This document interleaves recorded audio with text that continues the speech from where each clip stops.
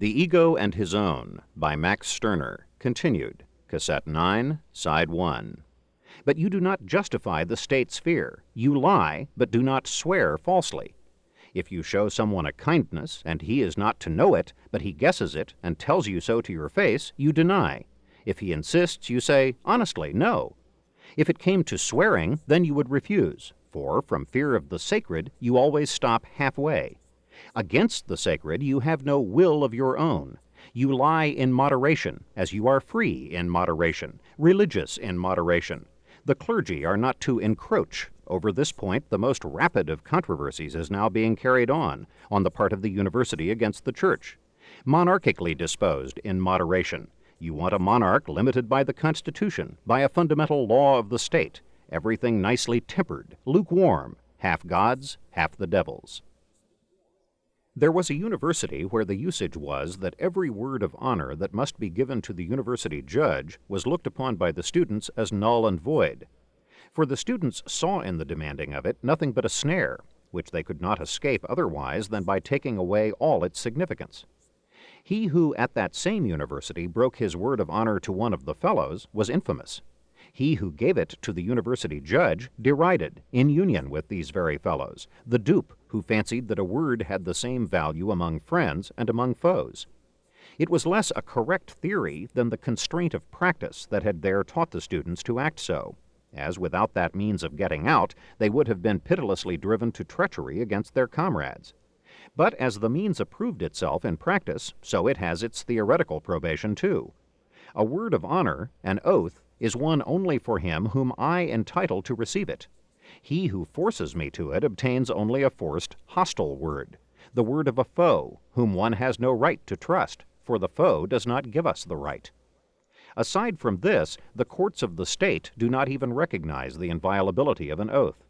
For if I had sworn to one who comes under examination that I would not declare anything against him, the court would demand my declaration in spite of the fact that an oath binds me, and in case of refusal would lock me up till I decided to become an oath breaker. The court absolves me from my oath. How magnanimous! If any power can absolve me from the oath, I myself am surely the very first power that has a claim to. As a curiosity, and to remind us of customary oaths of all sorts, let place be given here to that which Emperor Paul commanded the captured Poles to take when he released them.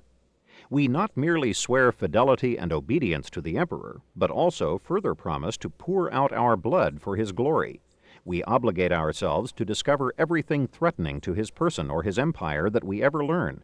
We declare finally that in whatever part of the earth we may be, a single word of the emperor shall suffice to make us leave everything and repair to him at once. In one domain, the principle of love seems to have been long outsoared by egoism, and to be still in need only of sure consciousness, as it were of victory with a good conscience. This domain is speculation, in its double manifestation as thinking and as trade. One thinks with a will, whatever may come of it, consoles himself with the fact that he is working for the advancement of the human race, and that his devastation turns to the good of mankind, or, in another case, that he is serving the idea. Mankind, the idea, is to him that something of which he must say, "It is more to me than myself." To this day, thinking and trading have been done for God's sake. Those who, for 6 days, were trampling down everything by their selfish aims, sacrificed on the 7th to the Lord. And those who destroyed 100 good causes by their reckless thinking still did this in the service of another good cause, and had yet to think of another, besides themselves, to whose good their self-indulgence should turn, of the people, mankind, and the like. But this other thing is a being above them, a higher or supreme being, and therefore, I say, they are toiling for God's sake. Hence I can also say that the ultimate basis of their actions is love. Not a voluntary love, however, not their own, but a tributary love, or the higher being's own, God's, who himself is love. In short, not the egoistic, but the religious, a love that springs from their fancy that they must discharge a tribute of love, that they must not be egoists. If we want to deliver the world from many kinds of unfreedom, we want this not on its account, but on ours. For, as we are not world liberators by profession and out of love, we only want to win it away from others. We want to make it our own. It is not to be any longer owned as serf by God, the Church, nor by the law, state, but to be our own. Therefore we seek to win it, to captivate it, and by meeting it halfway and devoting ourselves to it as to ourselves, as soon as it belongs to us, to complete and make superfluous the force that it turns against us. If the world is ours, it no longer attempts any force against us, but only with us. My selfishness has an interest in the liberation of the world, that it may become my property. Not isolation or being alone, but society is man's original state. Our existence begins with the most intimate conjunction, as we are already living with our mother before we breathe. When we see the light of the world, we at once lie on a human being's breast again. Her love cradles us in the lap, leads us in the go-cart, and chains us to her person with 1,000 ties. Society is our state of nature, and this is why, the more we learn to feel ourselves, the connection that was formerly most intimate becomes ever looser, and the dissolution of the original society more unmistakable. To have once again for herself the child that once lay under her heart, the mother must fetch it from the street and from the midst of its playmates. The child prefers the intercourse that it enters into with its fellows to the society that it has not entered into, but only been born in. But the dissolution of society is intercourse, or union. A society does assuredly arise by union too, but only as a fixed idea arises by a thought, to wit, by the vanishing of the energy of the thought, the thinking itself, this restless taking back all thoughts that make themselves fast from the thought. If a union has crystallized into a society, it has ceased to be a coalition, for coalition is an incessant self-uniting. It has become a unitedness, come to a standstill, degenerated into a fixity. It is dead as a union. It is the corpse of the union or the coalition. It is society, community. A striking example of this kind is furnished by the party. That a society, such as the society of the state, diminishes my liberty, offends me little. Why, I have to let my liberty be limited by all sorts of powers, and by everyone who is stronger, nay, by every fellow man. And were I the autocrat of all the Russians, I yet should not enjoy absolute liberty. But ownness I will not have taken from me, and ownness is precisely what every society has designs on, precisely what is to succumb to its power. A society which I join does indeed take from me many liberties, but in return it affords me other liberties. Neither does it matter if I myself deprive myself of this and that liberty, such as by any contract. On the other hand, I want to hold jealously to my ownness. Every community has the propensity, stronger or weaker according to the fullness of its power, to become an authority to its members, and to set limits for them. It asks, and must ask, for a subject's limited understanding. It asks that those who belong to it be subjected to it, be its subjects. It exists only by subjection. In this, a certain tolerance need by no means be excluded. On the contrary, the society will welcome improvements, corrections, and blame, so far as such are calculated for its gain. But the blame must be well-meaning. It may not be insolent and disrespectful. In other words, one must leave uninjured and hold sacred the substance of the society. The society demands that those who belong to it shall not go beyond it and exalt themselves, but remain within the bounds of legality, that is, allow themselves only so much as the society and its law allow them. There is a difference whether my liberty or my ownness is limited by a society. If the former only is the case, it is a coalition, an agreement, a union. But if ruin is threatened to ownness, it is a power of itself, a power above me, a thing unattainable by me, which I can indeed admire, adore, reverence, respect, but cannot subdue and consume, and that for the reason that I am resigned. It exists by my resignation, my self-renunciation, my spiritlessness, called humility. My humility makes its courage. My submissiveness gives it its dominion. But in reference to liberty, state and union are subject to no essential difference. The latter can just as little come into existence or continue in existence without liberties being limited in all sorts of ways, as the state is compatible with unmeasured liberty. Limitation of liberty is inevitable everywhere, for one cannot get rid of everything. One cannot fly like a bird merely because one would like to fly so, for one does not get free from his own weight. One cannot live under water as long as he likes, like a fish, because one cannot do without air, and cannot get free from this indispensable necessity, and the like.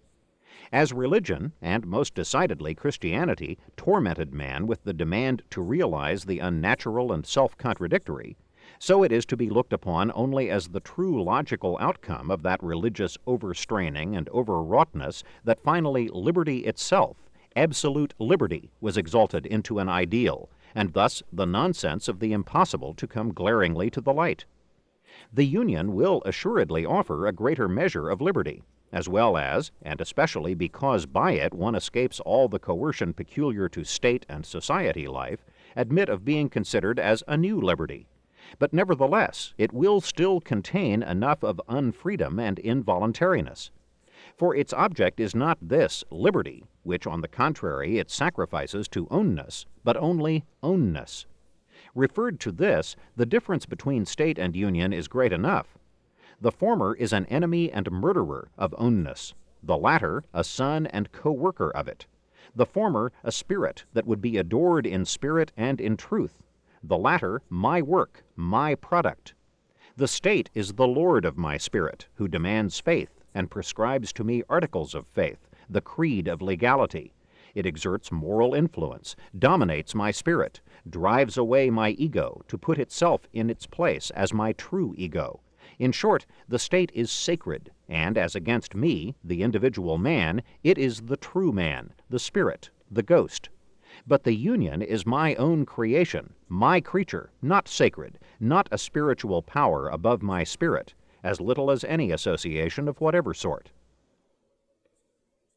As I am not willing to be a slave of my maxims, but lay them bare to my continual criticism without any warrant, and admit no bail at all for their persistence, so still less do I obligate myself to the Union for my future, and pledge my soul to it, as is said to be done with the devil, and is really the case with the state and all spiritual authority. But I am and remain more to myself than state, church, God, and the like. Consequently, infinitely more than the Union, too. That society which communism wants to found seems to stand nearest to coalition, for it is to aim at the welfare of all. Oh yes, of all, cries Weitling innumerable times, of all. That does really look as if in it no one needed to take a back seat. But what then will this welfare be? Have all one and the same welfare? Are all equally well off with one and the same thing? If that be so, the question is of the true welfare. Do we not with this come right to the point where religion begins its dominion of violence? Christianity says, look not on earthly toys, but seek your true welfare. Become pious Christians. Being Christians is the true welfare. It is the true welfare of all, because it is the welfare of man as such, this spook. Now, the welfare of all is surely to be your and my welfare, too. But if you and I do not look upon that welfare as our welfare, will care then be taken for that in which we feel well? On the contrary, society has declared a welfare as the true welfare. If this welfare were called enjoyment honestly worked for, but if you preferred enjoyable laziness, enjoyment without work, then society, which cares for the welfare of all, would wisely avoid caring for that in which you are well off. Communism, in proclaiming the welfare of all, annuls outright the well-being of those who hitherto lived on their income from investments, and apparently felt better in that than in the prospect of Weitling's strict hours of labor. Hence the latter asserts that with the welfare of thousands, the welfare of millions cannot exist, and the former must give up their special welfare for the sake of the general welfare. No. Let people not be summoned to sacrifice their special welfare for the general, for this Christian admonition will not carry you through. They will better understand the opposite admonition, not to let their own welfare be snatched from them by anybody, but to put it on a permanent foundation. then they are of themselves led to the point that they care best for their welfare if they unite with others for this purpose, that is, sacrifice a part of their liberty, yet not to the welfare of others, but to their own. An appeal to men's self-sacrificing disposition and self-renouncing love ought at least to have lost its seductive plausibility when, after an activity of thousands of years, it has left nothing behind but the misery of today. Why, then, still fruitlessly expect self-sacrifice to bring us better times? Why not rather hope for them from usurpation? Salvation comes no longer from the giver, the bestower, the loving one, but from the taker, the appropriator, usurper, the owner.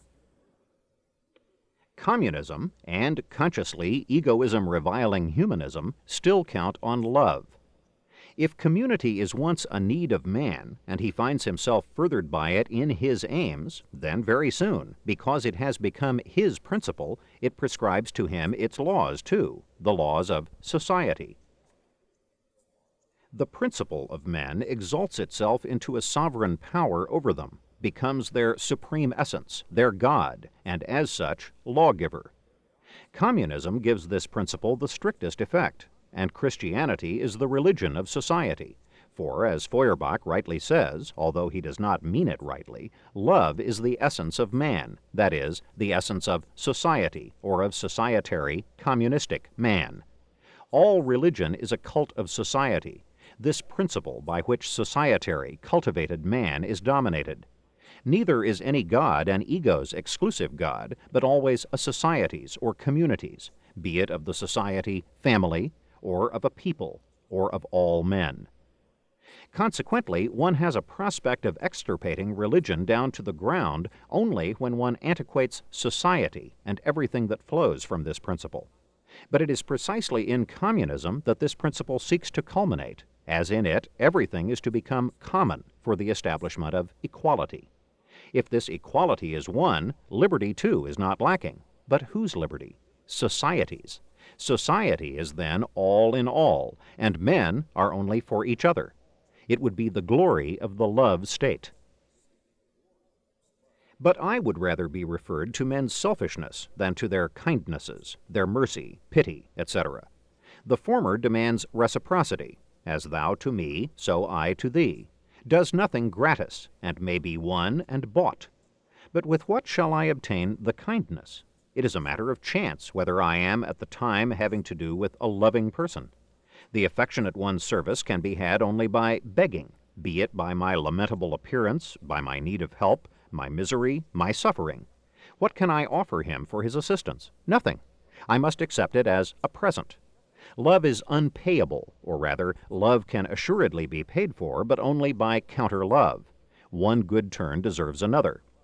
What paltriness and beggarliness does it not take to accept gifts, year in and year out, without service in return, as they are regularly collected, for instance, from the poor day laborer? What can the receiver do for him and his donated pennies in which his wealth consists? The day laborer would really have more enjoyment if the receiver, with his laws, his institutions, etc., all of which the day laborer has to pay for, though, did not exist at all. And yet with it all, the poor white loves his master. No, community as the goal of history hitherto is impossible. Let us rather renounce every hypocrisy of community and recognize that if we are equal as men, we are not equal for the very reason that we are not men. We are equal only in thoughts, only when we are thought, not as we really and bodily are. I am ego and you are ego, but I am not this thought of ego. This ego in which we are all equal is only my thought. I am man and you are man, but man is only a thought, a generality. Neither you nor I are speakable. We are unutterable, because only thoughts are speakable and consist in speaking. Let us therefore not aspire to community, but to one-sidedness. Let us not seek the most comprehensive commune, human society, but let us seek in others only means and organs which we may use as our property. As we do not see our equals in the tree, the beast, so the presupposition that others are our equals springs from a hypocrisy. No one is my equal, but I regard him, equally with all other beings, as my property. In opposition to this, I am told that I should be a man among fellow men. I should respect the fellow man in them. For me, no one is a person to be respected, not even the fellow man, but solely, like other beings, an object in which I take an interest or else do not, an interesting or uninteresting object, a usable or unusable person. And if I can use him, I doubtless come to an understanding, and make myself at one with him, in order by the agreement to strengthen my power, and by combined force to accomplish more than individual force could effect. In this combination I see nothing whatever but a multiplication of my force, and I retain it only so long as it is my multiplied force. But thus it is a union. Neither a natural ligature nor a spiritual one holds the union together, and it is not a natural, not a spiritual league. It is not brought about by one blood, not by one faith, spirit. In a natural league, like a family, a tribe, a nation, yes, mankind, the individuals have only the value of specimens of the same species or genus. In a spiritual league, like a commune, a church, the individual signifies only a member of the same spirit. What you are in both cases as a unique person must be suppressed. Only in the union can you assert yourself as unique, because the union does not possess you, but you possess it, or make it of use to you. Property is recognized in the union, and only in the union, because one no longer holds what is his as a fief from any being. The communists are only consistently carrying further what had already been long present during religious evolution, and especially in the state, to wit, propertylessness, the feudal system. The state exerts itself to tame the desirous man. In other words, it seeks to direct his desire to it alone, and to content that desire with what it offers. To sate the desire for the desirous man's sake does not come into the mind. On the contrary, it stigmatizes as an egoistic man the man who breathes out unbridled desire, and the egoistic man is its enemy. He is this for it because the capacity to agree with him is wanting to the state. The egoist is precisely what it cannot comprehend. Since the state, as nothing else is possible, has to do only for itself, it does not take care for my needs, but takes care only of how it make away with me, make out of me another ego, a good citizen. It takes measures for the improvement of morals. And with what does it win individuals for itself? With itself, with what is the state's, with state property. It will be unremittingly active in making all participants in its goods, providing all with the good things of culture. It presents them its education, opens to them the access to its institutions of culture, capacitates them to come to property, as to a fief, in the way of industry, etc. For all these fiefs it demands only the just rent of continual thanks. But the unthankful forget to pay these thanks. Now neither can society do essentially otherwise than the state. You bring into a union your whole power, your competence, and make yourself count. In a society, you are employed with your working power. In the former, you live egoistically. In the latter, humanly, that is, religiously, as a member in the body of this Lord. To a society, you owe what you have, and are in duty bound to it, are possessed by social duties. A union you utilize, and give it up undutifully and unfaithfully when you see no way to use it further. If a society is more than you, then it is more to you than yourself. A union is only your instrument, or the sword with which you sharpen and increase your natural force. The union exists for you and through you. The society, conversely, lays claim to you for itself, and exists even without you. In short, the society is sacred, the union your own. The society consumes you. You consume the union. Nevertheless, people will not be backward with the objection that the agreement which has been concluded may again become burdensome to us and limit our freedom. They will say, we too would at last come to this, that everyone must sacrifice a part of his freedom for the sake of the generality.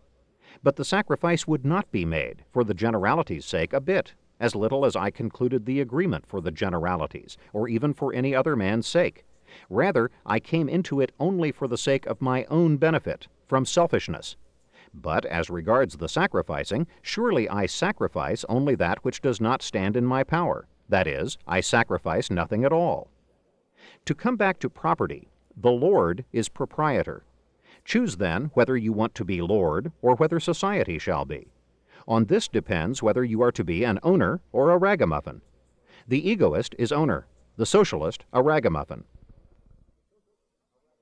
But ragamuffinism, or propertylessness, is the sense of feudalism, of the feudal system, which since the last century has only changed its overlord, putting man with a capital M in the place of God, and accepting as a fief from man what had before been a fief from the grace of God.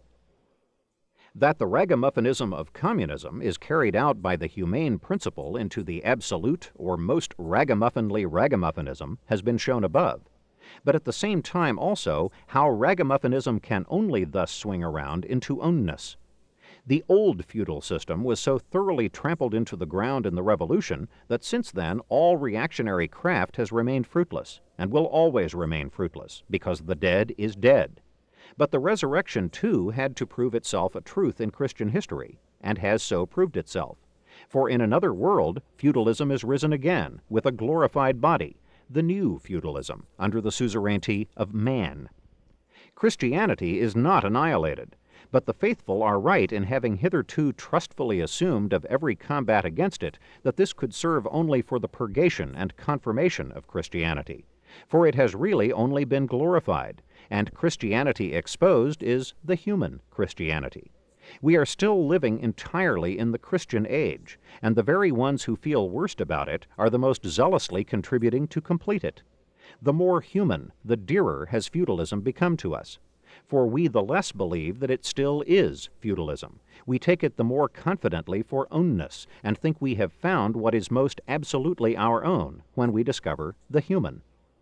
Liberalism wants to give me what is mine, but it thinks to procure it for me not under the title of mine, but under that of the human, as if it were attainable under this mask. The rights of man, the precious work of the Revolution, have the meaning that the man in me entitles me to this and that. I, as individual, as this man, am not entitled, but man, with a capital M, has the right and entitles me. Hence, as man, I may well be entitled, but as I am more than man, to wit, a special man, it may be refused to this very me, the special one. If, on the other hand, you insist on the value of your gifts, keep up their price. Do not let yourselves be forced to sell out below price. Do not let yourselves be talked into the idea that your ware is not worth its price. Do not make yourself ridiculous by a ridiculous price, but imitate the brave man who says, I will sell my life, property, dear. The enemy shall not have it at a cheap bargain. Then you have recognized the reverse of communism as the correct thing, and the word then is not give up your property, but get the value out of your property. Over the portal of our time stands not that know thyself of Apollo, but get the value out of thyself. Proudhon calls property robbery, but alien property, and he is talking of this alone, is not less existent by renunciation, cession, and humility. It is a present. Why so sentimentally call for compassion as a poor victim of robbery when one is just a foolish, cowardly giver of presents? Why here again put the fault on others as if they were robbing us, while we ourselves do bear the fault in leaving the others unrobbed? The poor are to blame for their being rich men. Universally, no one grows indignant at his, but at alien property. They do not in truth attack property, but the alienation of property. They want to be able to call more, not less, theirs. They want to call everything theirs. They are fighting, therefore, against alienness, or, to form a word similar to property, against alienity. And how do they help themselves therein? Instead of transforming the alien into own, they play impartial, and ask only that all property be left to a third party, such as human society. They re-vindicate the alien not in their own name, but in a third party's. Now the egoistic coloring is wiped off, and everything is so clean and human. Propertylessness, or ragamuffinism, this then is the essence of Christianity, as it is the essence of all religiousness, godliness, morality, humanity, and only announced itself most clearly, and as glad tidings became a gospel capable of development in the absolute religion. We have before us the most striking development in the present fight against property. a fight which is to bring man with a capital M to victory and make propertylessness complete. Victorious humanity is the victory of Christianity. But the Christianity exposed thus is feudalism completed, the most all-embracing feudal system, that is, perfect ragamuffinism. Once more, then, doubtless, a revolution against the feudal system? Revolution and insurrection must not be looked upon as synonymous. The former consists in an overturning of conditions, of the established condition or status, the state or society, and is accordingly a political or social act. The latter has indeed for its unavoidable consequence a transformation of circumstances, yet does not start from it, but from men's discontent with themselves, is not an armed rising, but a rising of individuals, a getting up, without regard to the arrangements that spring from it. The revolution aimed at new arrangements. Insurrection leads us no longer to let ourselves be arranged, but to arrange ourselves, and sets no glittering hopes on institutions. It is not a fight against the established, since, if it prospers, the established collapses of itself. It is only a working forth of me out of the established. If I leave the established, it is dead, and passes into decay. Now, as my object is not the overthrow of an established order, but my elevation above it, my purpose and deed are not a political or social, but, as directed toward myself and my ownness alone, an egoistic purpose and deed. The revolution commands one to make arrangements. The insurrection demands that he rise or exalt himself. What constitution was to be chosen? This question busied the revolutionary heads, and the whole political period foams with constitutional fights and constitutional questions, as the social talents, too, were uncommonly inventive in societary arrangements, phalansteries and the like. The insurgent strives to become constitutionless. While to get greater clearness I am thinking up a comparison, the founding of Christianity comes unexpectedly into my mind. On the liberal side, it is noted as a bad point in the first Christians that they preached obedience to the established heathen civil order, enjoined recognition of the heathen authorities, and confidently delivered a command, "Give to the emperor that which is the emperor's." Yet how much disturbance arose at the same time against the Roman supremacy? How mutinous did the Jews and even the Romans show themselves against their own temporal government? In short, how popular was political discontent? Those Christians would hear nothing of it, would not side with the liberal tendencies. The time was politically so agitated that, as is said in the Gospels, people thought they could not accuse the founder of Christianity more successfully than if they arraigned him for political intrigue. And yet the same Gospels report that he was precisely the one who took least part in these political doings. But why was he not a revolutionist, not a demagogue, as the Jews would gladly have seen him? Why was he not a liberal? Because he expected no salvation from a change of conditions, and this whole business was indifferent to him. He was not a revolutionist like Caesar, but an insurgent, not a state overturner, but one who straightened himself up. That was why it was for him only a matter of "be ye wise as serpents," which expresses the same sense as, in the special case, that "give to the emperor that which is the emperor's." For he was not carrying on any liberal or political fight against the established authorities, but wanted to walk his own way, untroubled about and undisturbed by these authorities. Not less indifferent to him than the government were its enemies, for neither understood what he wanted, and he had only to keep them off from him with the wisdom of the serpent. But even though not a ringleader of popular mutiny, not a demagogue or revolutionist, he and every one of the ancient Christians was so much the more an insurgent, who lifted himself above everything that seemed sublime to the government and its opponents, and absolved himself from everything that they remained bound to, and who, at the same time, cut off the sources of life of the whole heathen world, with which the established state must wither away as a matter of course. Precisely because he put from him the upsetting of the established, he was its deadly enemy and real annihilator, for he walled it in, confidently and recklessly carrying up the building of his temple over it, without heeding the pains of the immured.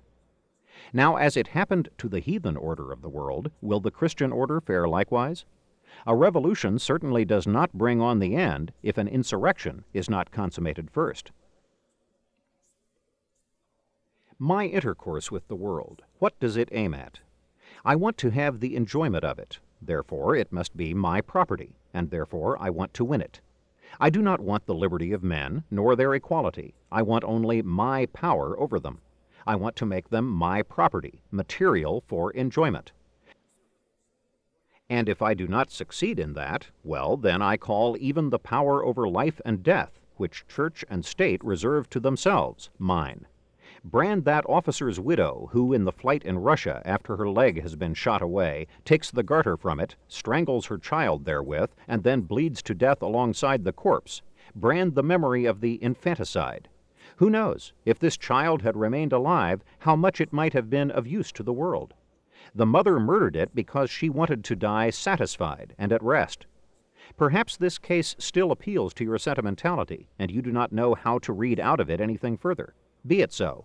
I, on my part, use it as an example for this, that my satisfaction decides about my relation to men, and that I do not renounce from any access of humility even the power over life and death. As regards social duties in general, another does not give me my position toward others. Therefore, neither God nor humanity prescribes to me my relation to men, but I give myself this position. This is more strikingly said thus: I have no duty to others, as I have a duty even to myself, that of self-preservation, and therefore not suicide, only so long as I distinguish myself from myself, my immortal soul from my earthly existence, etc. I no longer humble myself before any power, and I recognize that all powers are only my power, which I have to subject at once when they threaten to become a power against or above me. Each of them must be only one of my means to carry my point, as a hound is our power against game, but is killed by us if it should fall upon us ourselves. All powers that dominate me I then reduce to serving me. The idols exist through me. I need only refrain from creating them anew, then they exist no longer.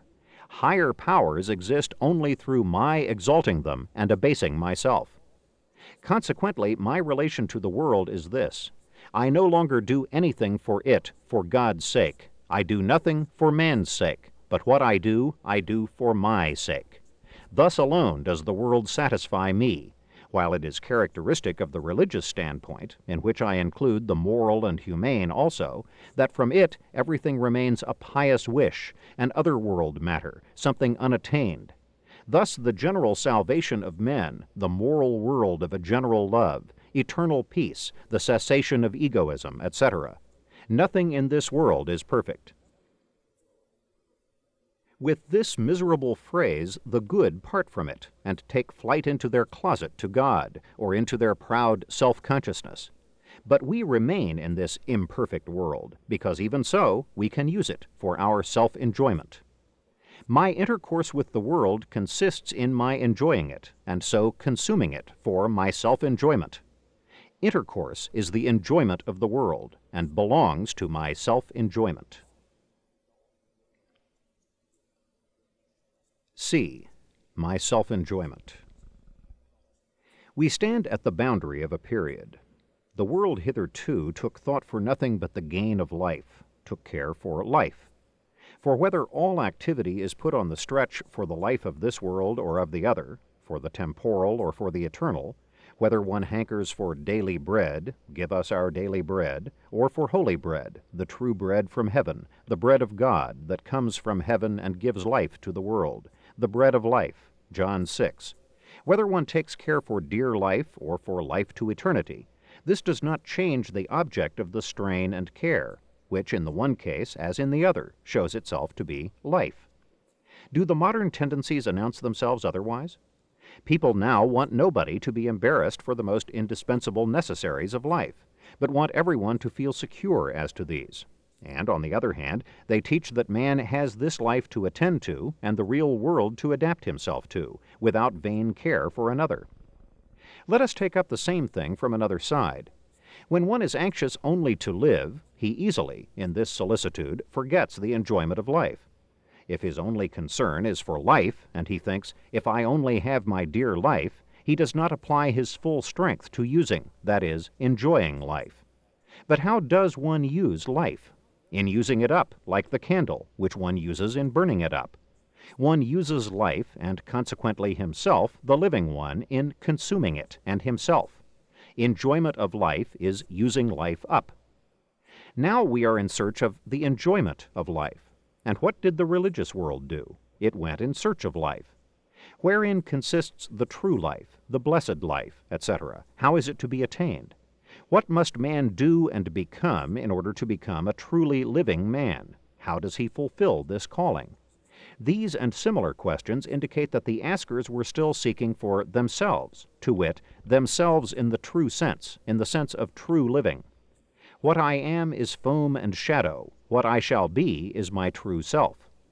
To chase after this self, to produce it, to realize it, constitutes the hard task of mortals, who die only to rise again, live only to die, live only to find the true life.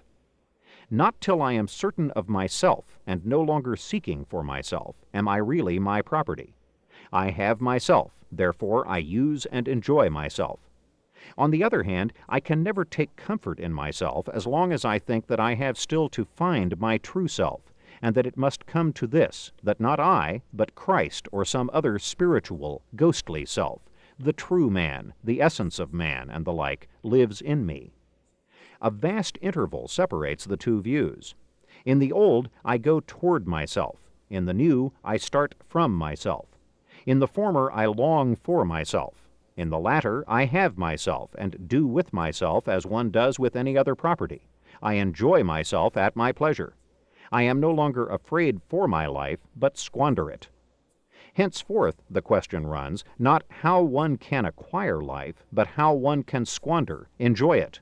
Or not how one is to produce the true self in himself, but how one is to dissolve himself, to live himself out. What else should the ideal be but the sought-for, ever-distant self? One seeks for himself. Consequently, one doth not yet have himself. One aspires toward what one ought to be. Consequently, one is not it. One lives in longing, and has lived thousands of years in it, in hope. Living is quite another thing in enjoyment.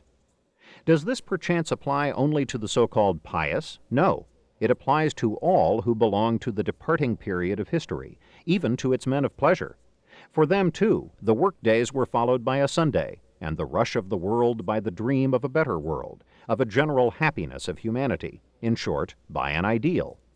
But philosophers especially are contrasted with the pious. Now, have they been thinking of anything else than the ideal, been planning for anything else than the absolute self? Longing and hope everywhere, and nothing but these. For me, call it romanticism. If the enjoyment of life is to triumph over the longing for life or hope of life, it must vanquish this in its double significance, which Schiller introduces in his Ideal and Life. It must crush spiritual and secular poverty, exterminate the ideal, and the want of daily bread. He who must expend his life to prolong life cannot enjoy it, and he who is still seeking for his life does not have it, and can as little enjoy it. Both are poor, but blessed are the poor. Those who are hungering for the true life have no power over their present life, but must apply it for the purpose of thereby gaining that true life, and must sacrifice it entirely to this aspiration and this task. If, in the case of those devotees who hope for a life in the other world, and look upon that in this world as merely a preparation for it, the tributariness of their earthly existence, which they put solely into the service of the hoped-for heavenly existence, is pretty distinctly apparent. One would yet go far wrong if one wanted to consider the most rationalistic and enlightened as less self-sacrificing. Oh, there is to be found in the true life a much more comprehensive significance than the heavenly is competent to express. This book is continued at this point on the other side of this cassette.